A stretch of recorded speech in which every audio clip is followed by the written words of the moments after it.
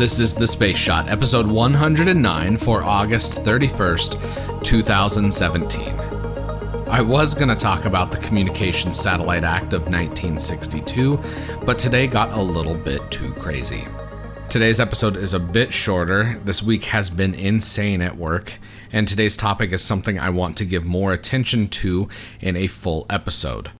There are a few days in early September that aren't as full for my schedule, so I'm going to take those days to talk about the Communications Satellite Act of 1962, as well as some general space technology and history topics.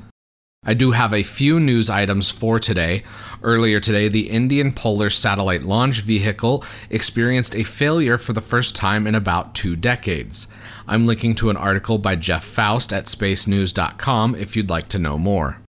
Earlier this afternoon, SpaceX test-fired a Falcon 9 rocket that will be used for the launch of the X-37B on September 7th. This launch will be the first time that SpaceX has used the Falcon 9 to launch the secretive mini-shuttle for the United States Air Force, and it will also be the 13th launch for SpaceX this year. SpaceX is going to have a busy final 4 months in 2017 with launches for the United States Air Force, Iridium, NASA, and SES. I'm hoping I will get to see the first Falcon Heavy demonstration flight this year, so fingers crossed on that front. Also, starting September 5th, I'm going to have 10 days of episodes covering my top 10 favorite things about Cassini, counting down to its spectacular end of mission on September 15th. The last piece of space news for today, Space Center Houston is planning to reopen on Saturday, September 2nd. While Johnson Space Center will remain closed for the weekend, visitors to the museum can still enjoy exhibits as well as discounted admission and free parking.